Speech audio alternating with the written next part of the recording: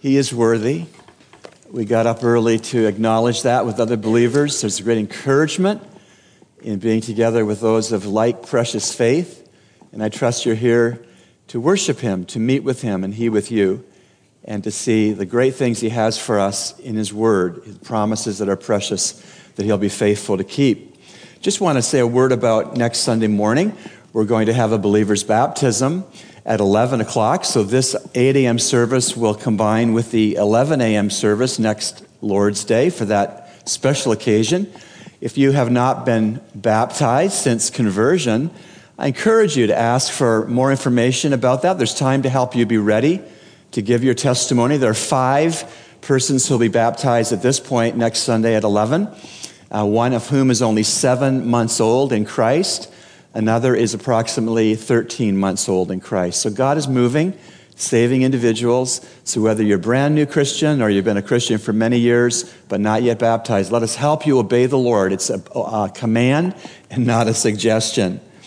Also, new members class, God willing, will start the 3rd Sunday in September. So if you've not officially joined the church, aligned yourself in commitment to this local assembly, we'd love to have you in that class to learn more about what we believe, our philosophy of ministry, and how you might fit in and serve Christ with us, the incredible body of Christ. We'd love to see you in that class the 3rd Sunday in September.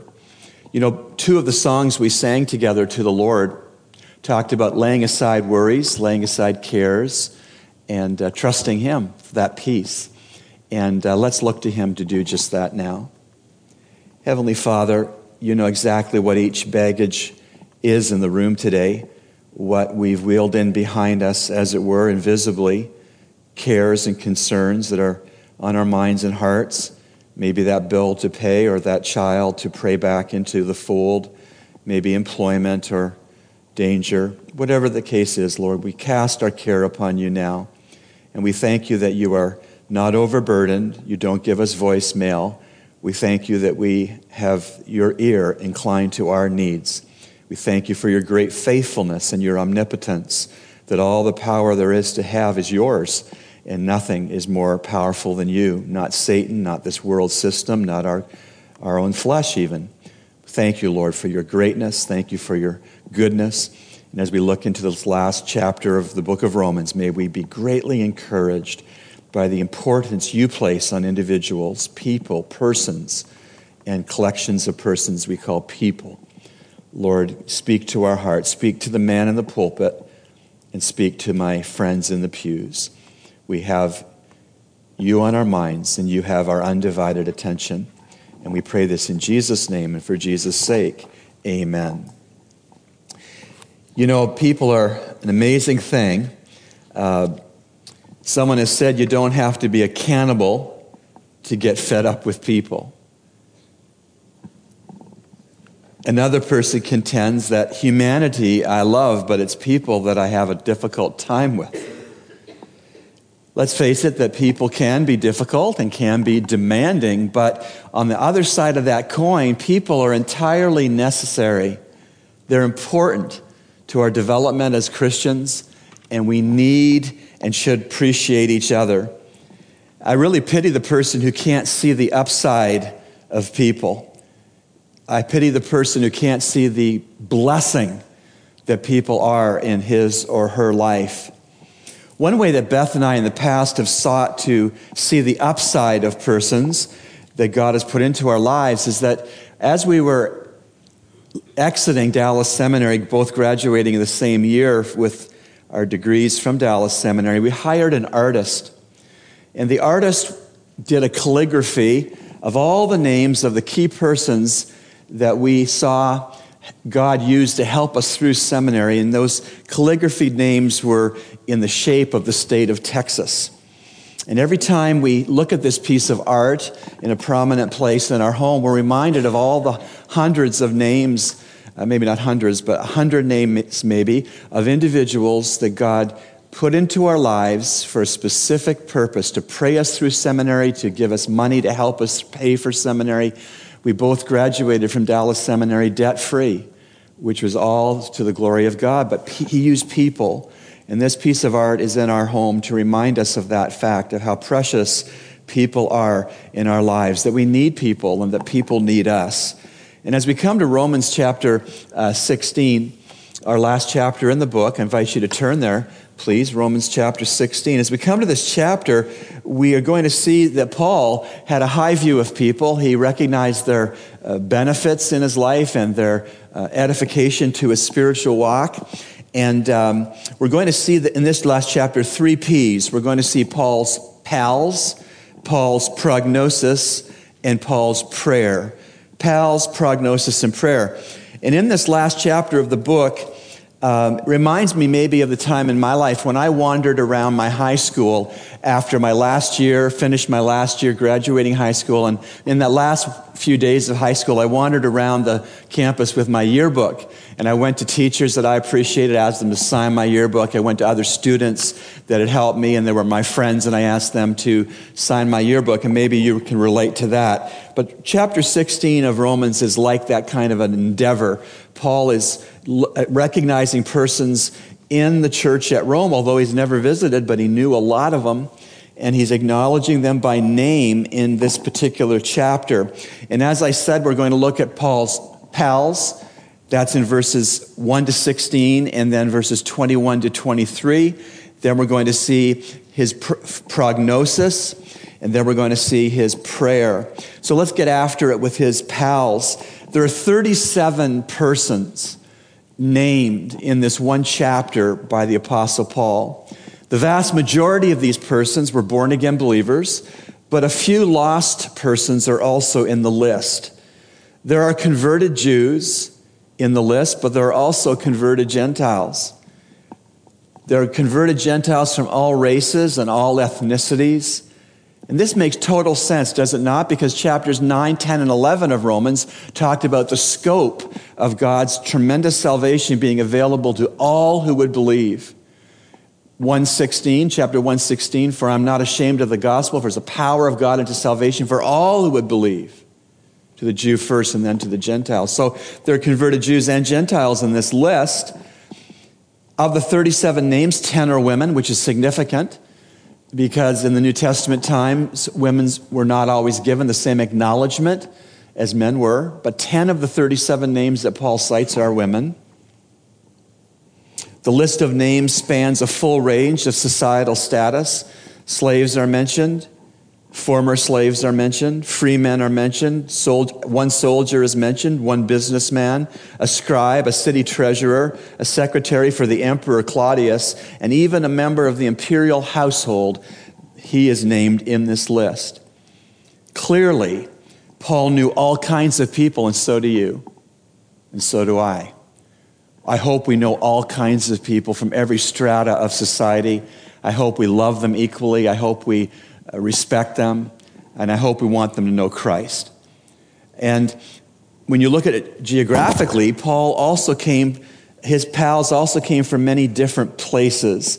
In the list, we have dwellers of Rome, of course, of Centuria, of Corinth, of Ephesus, Persia, Cyrene, Derbe, Thessalonica, and Berea. People from all these different places are named in the 37 names that Paul had as pals in this chapter. When you read through the first 27 verses of the chapter, you get the sense, 1, that Paul loved people, 2, that people loved Paul, 3, that Paul needed people, 4, that people needed Paul, 5, that Paul remembered the people he met, and 6, the people who met Paul remembered him. 7, Paul appreciated people. 8, Paul encouraged people. 9, Paul was most always surrounded by people, gospel teammates or gospel targets. You know, the ministry is people. The ministry is people. Your ministry is people. My ministry is people. This assembly's ministry is people. We like brick and mortar and wood and beautiful sanctuaries and parking, but the ministry is none of that. The ministry is people. People for whom Christ has died. And so that leads us to the 10th point about these pals, that people matter. People matter a great deal to God. There was there has been a very warm and loving chaplain at Dallas Theological Seminary. He's been there for over 20 years. Bill Bryan is his name. And if you go into Bill Bryan's office at Dallas Seminary as a chaplain, he's got something on the wall that I just love. It's a great reminder. It's a sign that said, Christ died for people, not paper. Christ died for people, not paper. And so Chaplain Bill has time for students, time for their spouses, time for their children, time for the community. And we all have ministries that we need to recognize that people matter. The ministry is people. Now I'm going to read through the first 16 verses and then 21 to 23, and we're seeing Paul mention 37 pals in these verses. Romans 16, verse 1. I commend to you our sister Phoebe, who is a servant of the church, which is at Cenchrea, that you receive her in the Lord in a manner worthy of the saints, and that you help her in whatever matter she may have need of you, for she herself also has been a helper of many and of myself as well. Greet Priscilla and Aquila, my fellow workers in Christ Jesus, who for my life risked their own necks, to whom not only do I give thanks, but also all the churches of the Gentiles. Also greet the church that is in their house. Greet Epaphroditus, my beloved, who is the first convert to Christ from Asia. Greet Mary, who has worked hard for you. Greet Andronicus and Junius, my kinsmen and fellow prisoners, who are outstanding among the apostles who also were in Christ before me. Greet Amphiladatus, my beloved in the Lord. Greet Urbanus, our fellow worker in Christ, and Stachys, my beloved. Greet Apelles and the approved in Christ. Greet those who are of the household of Aristobulus.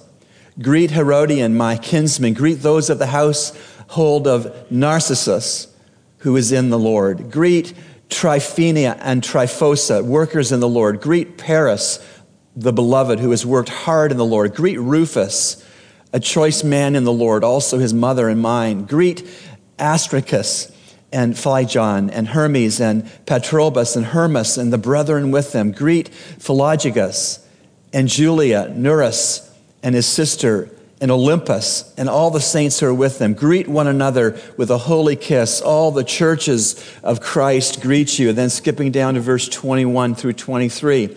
Timothy, my fellow worker, greets you, and so do Lucius and Jason and Sosipater, my kinsmen. I, Tertius, who write this letter, greet you in the Lord. That is, he was his scribe. Tertius was his secretary. Tertius wrote the actual words that Paul dictated to him from the Holy Spirit. That's how Paul was used to write the New Testament books, through a secretary, but inspired. Paul was inspired of God, prompted by the Holy Spirit, and told the secretary exactly what to write. And there was no variance or change from what Paul, under inspiration, told the secretary to write down. 23, Gaius, host to me and to the whole church, greets you. Erastus, the city treasurer, greets you, and Quartus, the brother. 37 names. Let me just stop in a moment to fill in some of the details of these 37 persons that we know. We don't know a lot about every one of them. We know something about some of them. But before I get into these details that are going to point out to you this morning that the people in your lives matter to God, and the people in your lives should matter to you, I want to say one thing. The only thing that you and I will be able to take with us to heaven are persons we have a part in leading to Christ. There are no bumper hitches on funeral coaches. I've driven many for my father. There's not a bumper hitch on a funeral hearse. The only thing that you and I can take with us to heaven are persons that the Holy Spirit used us to help get into Christ and salvation in the gospel. So people matter. In verses 1 and 2, Phoebe is mentioned as a servant. The Greek word here is one we use sometimes for deacons, but I think more generally what's being in view here, she was a servant, a plain, useful, helpful servant, a helper to many people at the church at Cenchrea, including the Apostle Paul, was helped She helped him by delivering this very inspired letter to the Church of Rome. That's how they got the letter, was through Phoebe carrying it. In verses 3 and 4, there's a husband and wife team who are mentioned. Greet Priscilla and Aquila, my fellow workers in Christ Jesus. This husband and wife team were in the tent-making business. And at least 3 times, they assisted Paul in his missionary work. They sacrificed the proceeds of making tents to fund his missionary journeys to plant churches around the Mediterranean basin. They were loyal to Paul, sacrificially funded his ministry. The first part of verse 5 talks about Epaenetus, and he had a church meeting in his home there at Rome when it was written. He was especially clear and precious to Paul because he was the first convert from Asia. Can you imagine? You're given the mantle, the responsibility, the deployment orders from Christ to take the gospel to the Gentiles, the non-Jews. Who is your first convert? Whoever that is going to be especially precious to you, and it was this man. In verses 6 to 8, Ampliatus was a prominent slave in Rome. Verse 9, it's believed that Stachys was a Gentile from within the imperial household. Remember, we're going through this with the difficult to pronounce names to say people matter. People matter. Verse 10, Aristobulus was a Jewish unbeliever. He's an unbeliever, but he's in this list. And most likely he was the brother of Herod Agrippa I and the grandson of Herod the Great. But even in his household, there were found believers in Jesus, and Paul knew them. That brings me to the point that God has his people everywhere. On this island, on the family islands, God has his blood-bought children everywhere. On fishing boats, in convenience stores, in political parties. God has his people everywhere. Where does God have you? What does he have you to do there? In verse 11, Paul refers to a person who was his kinsman. That is, that Herodian was Jewish too. Going through these names, brothers and sisters, reminds me that because God has his people everywhere and people matter, and because you will be places this week that I will not be, you will be rubbing shoulders with people I will not be rubbing shoulders with, you will be speaking to people that I may never meet. We have all a job to do. We're all ministers. I'm not the only minister here this morning. You all are ministers if you're saved. To take the good news of Christ to people who need it, wherever you go. Paul's pals going on. More Christians are cited in verse 11. Likely the emperor's secretary, Claudius, is also mentioned. We know from history that Nero executed him when he took over as being emperor. Verse 12. Greet Tryphenia and Tryphosa, workers in the Lord. These 2 ladies were twin sisters, and they were slaves in Emperor Claudius's court. Christians come in all different walks of life. The sweet aroma of redemption was wafting into all the corners of the first century. That's how God does things. In verse 13, Rufus is mentioned. He was the son of Simon of Cyrene. Remember him? He was the very person who was conscripted to carry the Lord Jesus' cross when Jesus could no longer physically carry it. Amazing. The son of the man who carried Christ's cross to Golgotha is mentioned in this list, and he is a believer. People matter to God. In verse 21, Timothy is mentioned. Timothy, my fellow worker, greets you, and so do Lucius and Jason and Sosipater, my kinsmen. Timothy was half Jewish and half Gentile. He's the church in miniature. He's the personification of the church, made up of both believing Jews and believing Gentiles. Timothy was half Jewish and half Gentile. Lucius was from Cyrene, Jason was from Thessalonica, and Sosipater was from Berea, where they searched the scriptures to see if the apostles' teaching was in accordance with the scriptures or not. You see, the gospel of Jesus Christ, even early after Jesus Christ's ascension back to the Father's right hand, was permeating, was penetrating all parts, regions, persons, social strata. It was a revolution, a spiritual revolution.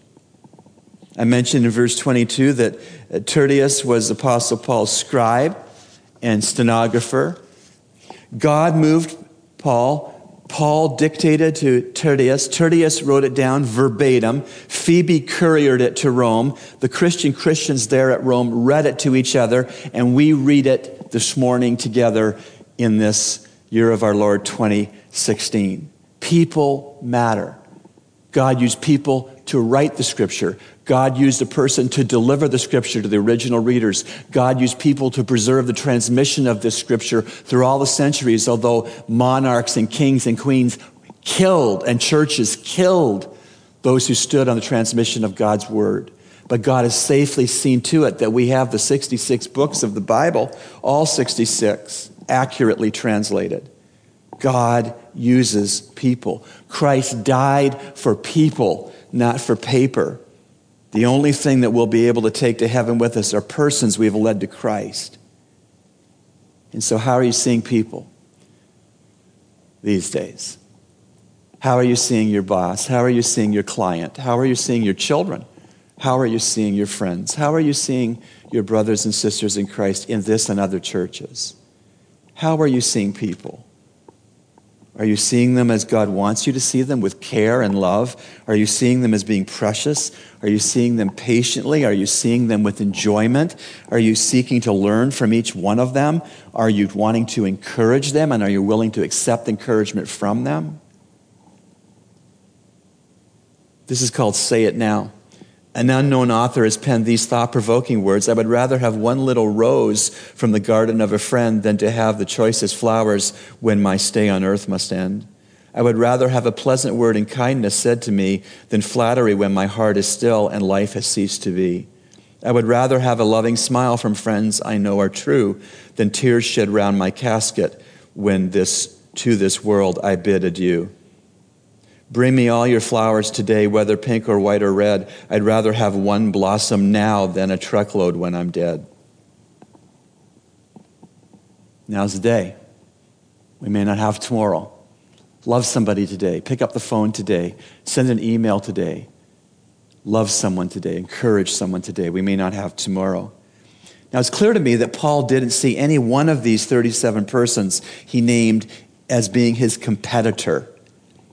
Instead, he saw each of these brothers and sisters in Christ as being a blessing to enjoy. Check out the terms he used for some of these. Our sister in verse 1, fellow workers in verse 3, dear friend in verse 5, my relatives in verse 7, whom I love, verse 8, a mother to me too, verse 13, the brothers, verse 14, the saints, verse 15. Competition, friends, may be appropriate in athletics and economics and politics, but competition is not to be in the Christian life with other believers. Competition is not to be in our spiritual lives. Paul was a companion to these 37 persons. He was not a competitor against them.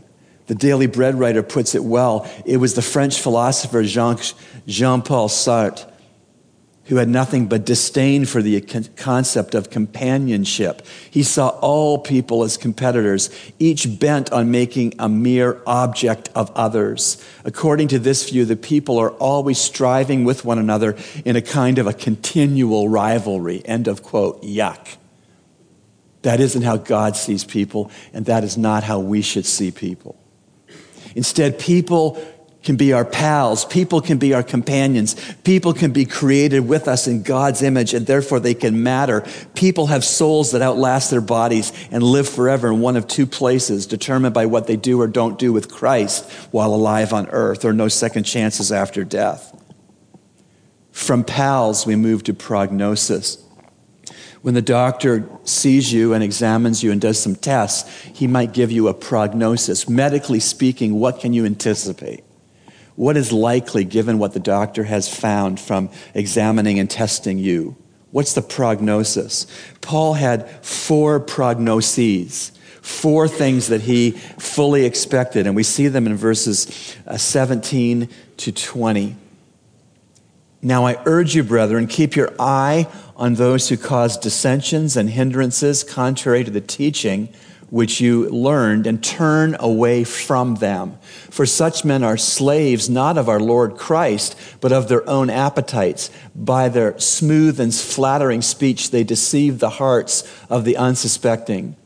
For the report of your obedience has reached to all. Therefore, I am rejoicing over you, but I want you to be wise in what is good and innocent in what is evil. And the God of peace will soon crush Satan. Aren't you glad for that? And the God of peace will soon crush Satan under your feet. The grace of our Lord Jesus be with you. So what are these 4 prognoses? What are these 4 things that Paul, in the Spirit of God, said that we could anticipate? The first readers of the book of Romans could anticipate, and we still can anticipate these 4 things. Are you ready? Prognosis number 1, false teachers are a given. False teachers are a given. Verse 17, now I urge you, brethren, keep your eye on those who cause divisions and hindrances, contrary to the teaching which you learned, and turn away from them. For such men are slaves not of our Lord Christ, but of their own appetites, and by their smooth and flattering speech they deceive the hearts of the unsuspecting. False teachers are a given. There are 3 chapters in the New Testament specifically given to us to warn us of false teachers and to tell us what to do when we encounter one. Those chapters are 2 Peter chapter 2, 2 John verses 7 to 11, 2 John 7 to 11, and Jude, a 1-chapter book. False teachers were a given back then, and false teachers are still a given this morning. And we are to keep your eye on them. False teachers are a given. That's prognosis number 1. Prognosis number 2 is greater obedience requires greater discernment. If you want to obey Christ more, you're going to have discern truth from error better. You're going to have to discern the excellent from the good and the bad. If you're going to follow and obey Jesus Christ as your Lord and Master, you are going to need great discernment beyond yourself. You're going to need Holy Spirit, Scripture-based discernment. Satan doesn't create anything. Only God has the power to create anything. Satan counterfeits what God has created. God has created marriage. Satan counterfeits it as being throwaway and something you can have a lack of marital fidelity in. That isn't from God. God creates marriage. Satan counterfeits it. Satan is not a creator. He is a counterfeiter. And because Satan is a lying, deceptive, accusing, murderous counterfeiter, then greater obedience to the king is going to require great discernment through the Holy Spirit living through us, controlling us, opening our understanding of God's word and giving us convictions, not opinions, convictions based on Scripture. And so the second prognosis here is greater obedience requires greater discernment. 19, for the report of your obedience has reached to all. Isn't that a good thing? Therefore, I am rejoicing over you, but I want you to be wise in what is good and innocent in what is evil. 1 Peter 5:8, we're told, be self-controlled and alert. Your enemy, the devil, prowls around like a roaring lion looking for someone to devour. Make no mistake about it. Satan is cunning. And the more you want to be in the good and innocent of the bad will require discernment. That you won't just look at the cover of the book, you'll look at the whole root issue that he's tempting you with. 1 Corinthians 10:12, so if you think you are standing firm, be careful that you do not fall. You know, it's the believer who says, I'd never do that sin.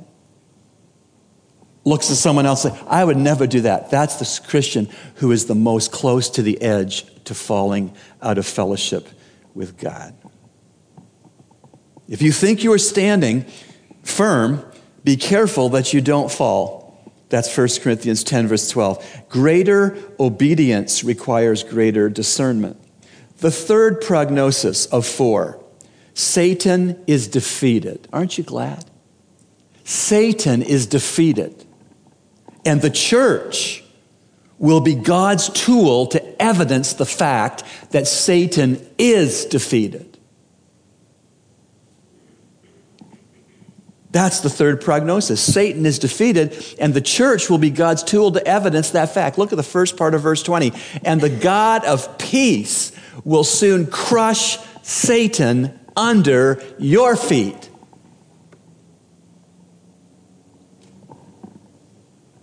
Isn't it interesting that God will crush Satan under our feet? That is under the feet of the church of Jesus Christ. That is the feet of the blood-bought, peculiar people of God, the church, universal, of which this assembly is but one localized expression. Isn't it interesting that God will soon crush Satan under our feet, the church? The Greek behind the English soon, and the God of peace, 20, and the God of peace will soon crush Satan under your feet. The Greek for the word soon means speedily. It means quickly, not surprisingly. So we're not hanging on for dear life here. We are instead poised for God to deploy at his time and for his glory. We're just not eking out a spiritual existence, I hope. We're understanding in our prayer lives, we're understanding in our facing of temptation, we're understanding that Satan is defeated. When Jesus Christ said, it is finished, he defeated Satan. He defeated sin, he defeated death, and the empty tomb in Jerusalem that I've been inside is proof that that's the case. Jesus is not dead. He is alive. Satan is defeated. And the church will be God's tool to evidence that fact. The fourth of 4 prognoses is this. Grace is our constant asset. The greatest thing on your balance sheet is not the funds you have deposited in the Scotia Bank. The greatest thing on your personal balance sheet is grace. Grace is the greatest asset we have. Grace. 20b. And the God of peace will soon crush Satan under your feet. The grace of our Lord Jesus be with you. The grace of our Lord Jesus be with you. Philip Yancey, in his most challenging book, What's So Amazing About Grace, recalls a British conference on comparative religions, which was convened decades ago. Experts from all around the world debated what, if any, belief was unique to the Christian faith. Incarnation. Other religions had various gods, little g's, claiming to appear in human form. By the way, I said God blessed someone this past week on vacation. I said, God bless you. And you know what she said to me? Which one? I'm sure one of them will. This is the climate we live in. This was in the Bahamas. God bless you. Which one? I'm sure that one of them will. So at this conference in Great Britain years back, and experts from around the world, from other world religions, including Christianity, were trying to sort out what's unique about the Christian faith. It wasn't incarnation. Going back, other religions had various gods claiming to appear in human form. Was it resurrection? Again, other religions claimed accounts of return from the dead. As the debate continued, C.S. Lewis wandered into the room and asked what was going on. And when C.S. Lewis learned that his colleagues were discussing Christianity's uniqueness, C.S. Lewis said, "Oh, that's easy. It's grace." That's what's unique about Christianity, grace, unmerited favor. And if we are recipients of God's grace in the gospel, if we are recipients of God's grace in salvation, we must be dispersal vessels of grace to other people. And it's grace, the grace of God, that sets biblical Christianity apart from all other religions. Grace that centers in the argument of this great book of Romans. For imputed righteousness and justification and progressive sanctification and ultimate glorification are all built upon the foundation of God's grace. Were it not for grace, we'd have none of those things. If God were to deal with us as we all deserve to be dealt with, we'd be toast. Amazing grace. How sweet the sound that saved a wretch like me. It is our privilege and responsibility to consciously, consistently dwell on this tremendous commodity called grace. So far in the chapter, we've seen Paul's pals. We've seen Paul's 4 prognoses. In closing, what remains to see is Paul's prayer, verses 25 to 27. Now to him who is able to establish you according to my gospel and the preaching of Jesus Christ, according to the revelation of the mystery, which has been kept secret for long ages past, but now is manifested by the scriptures of the prophets, according to the commandment of the eternal God, has been made known to all the nations, leading to obedience of faith, to the only wise God, through Jesus Christ, be the glory forever. Amen. Very quickly, we're going to see 5 truths in this prayer. Very quickly. The first truth here is that God is able to establish Christians. God is able to establish you as a Christian. Truth 2, the 2 means that God uses to establish Christians are the gospel and Christ-centered preaching. Truth 3, this establishment project is confirmed by the scriptures. Truth 4, this establishment project has an objective no smaller than global belief in Christ and obedience around the globe to Jesus. And truth 5, all the glory for all of time goes to God the Father through God the Son. Let me quickly unpack these 5 truths really quickly. Truth 1 again is that God is able to establish Christians. See in the first part of verse 25. Now to him who is able to establish you. You struggle in your Christian walk, so do I. Take heart this morning that God is able to establish you. Second truth. The 2 means that God uses to establish Christians are the gospel and Christ-centered preaching. Verse 25, second part.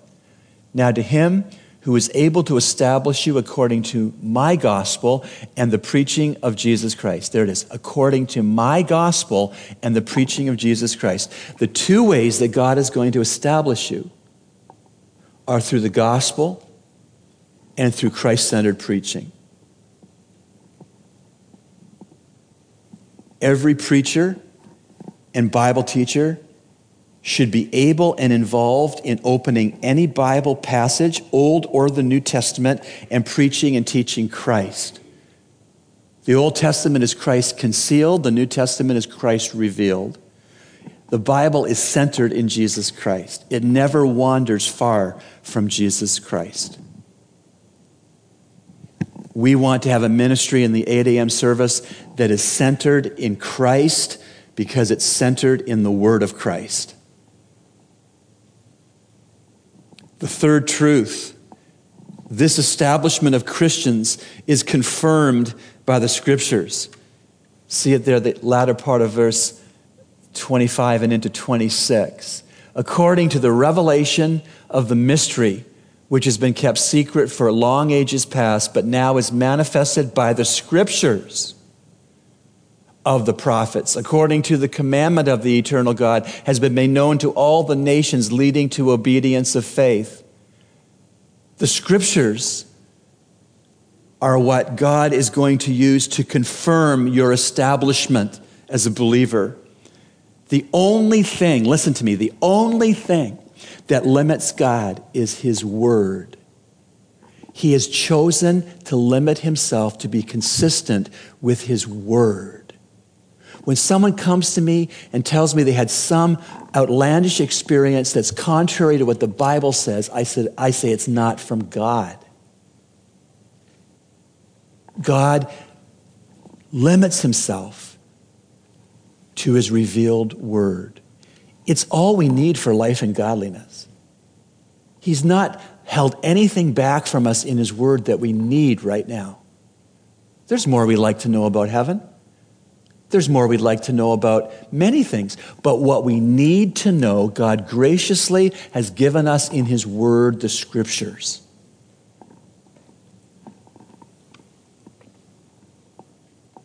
So the establishment of you in your Christian faith is confirmed by the Scriptures.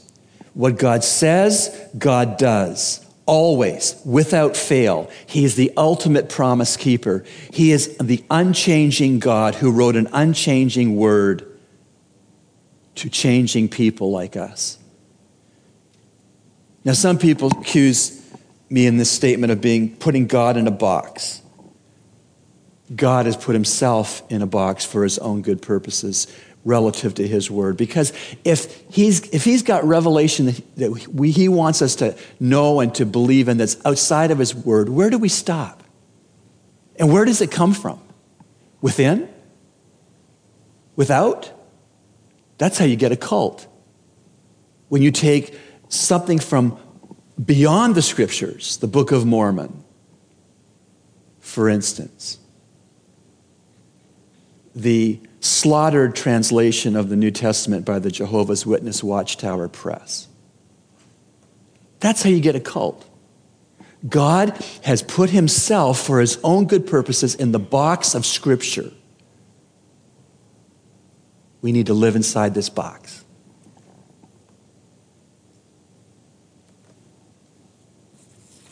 Truth 4. This establishment project has an objective no smaller than global belief and global obedience to Christ. This is not a rinky-dink endeavor. This is not a wing and a prayer. This is not a Band-Aid patched together tiny little concept.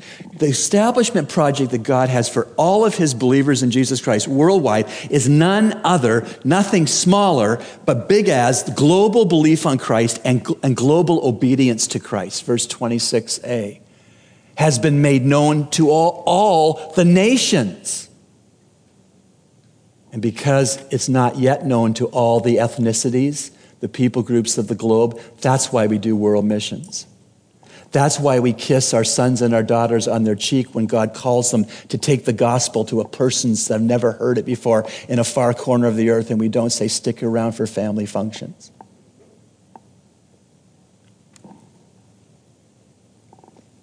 And with God, of course, all means all. 26.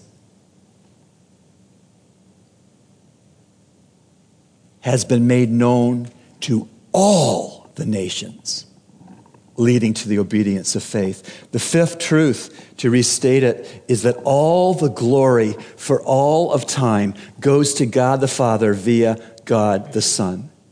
Verse 27, last verse of this great book. To the only wise God, through Jesus Christ, be the glory forever. Amen. Amen means let it be so. And so we come to the end of a fantastic epistle. If I only had one book of the 66 books for some reason, I was stranded on a desert island, I would take Romans. What book would you take? I would take Romans. And I want to close the message and the teaching through the book of Romans with you with 4 quotes about the book of Romans. Coleridge said, "It, Romans, is the profoundest work in existence." Martin Luther, reformer, remarked that Romans is the chief part of the New Testament and the perfect gospel.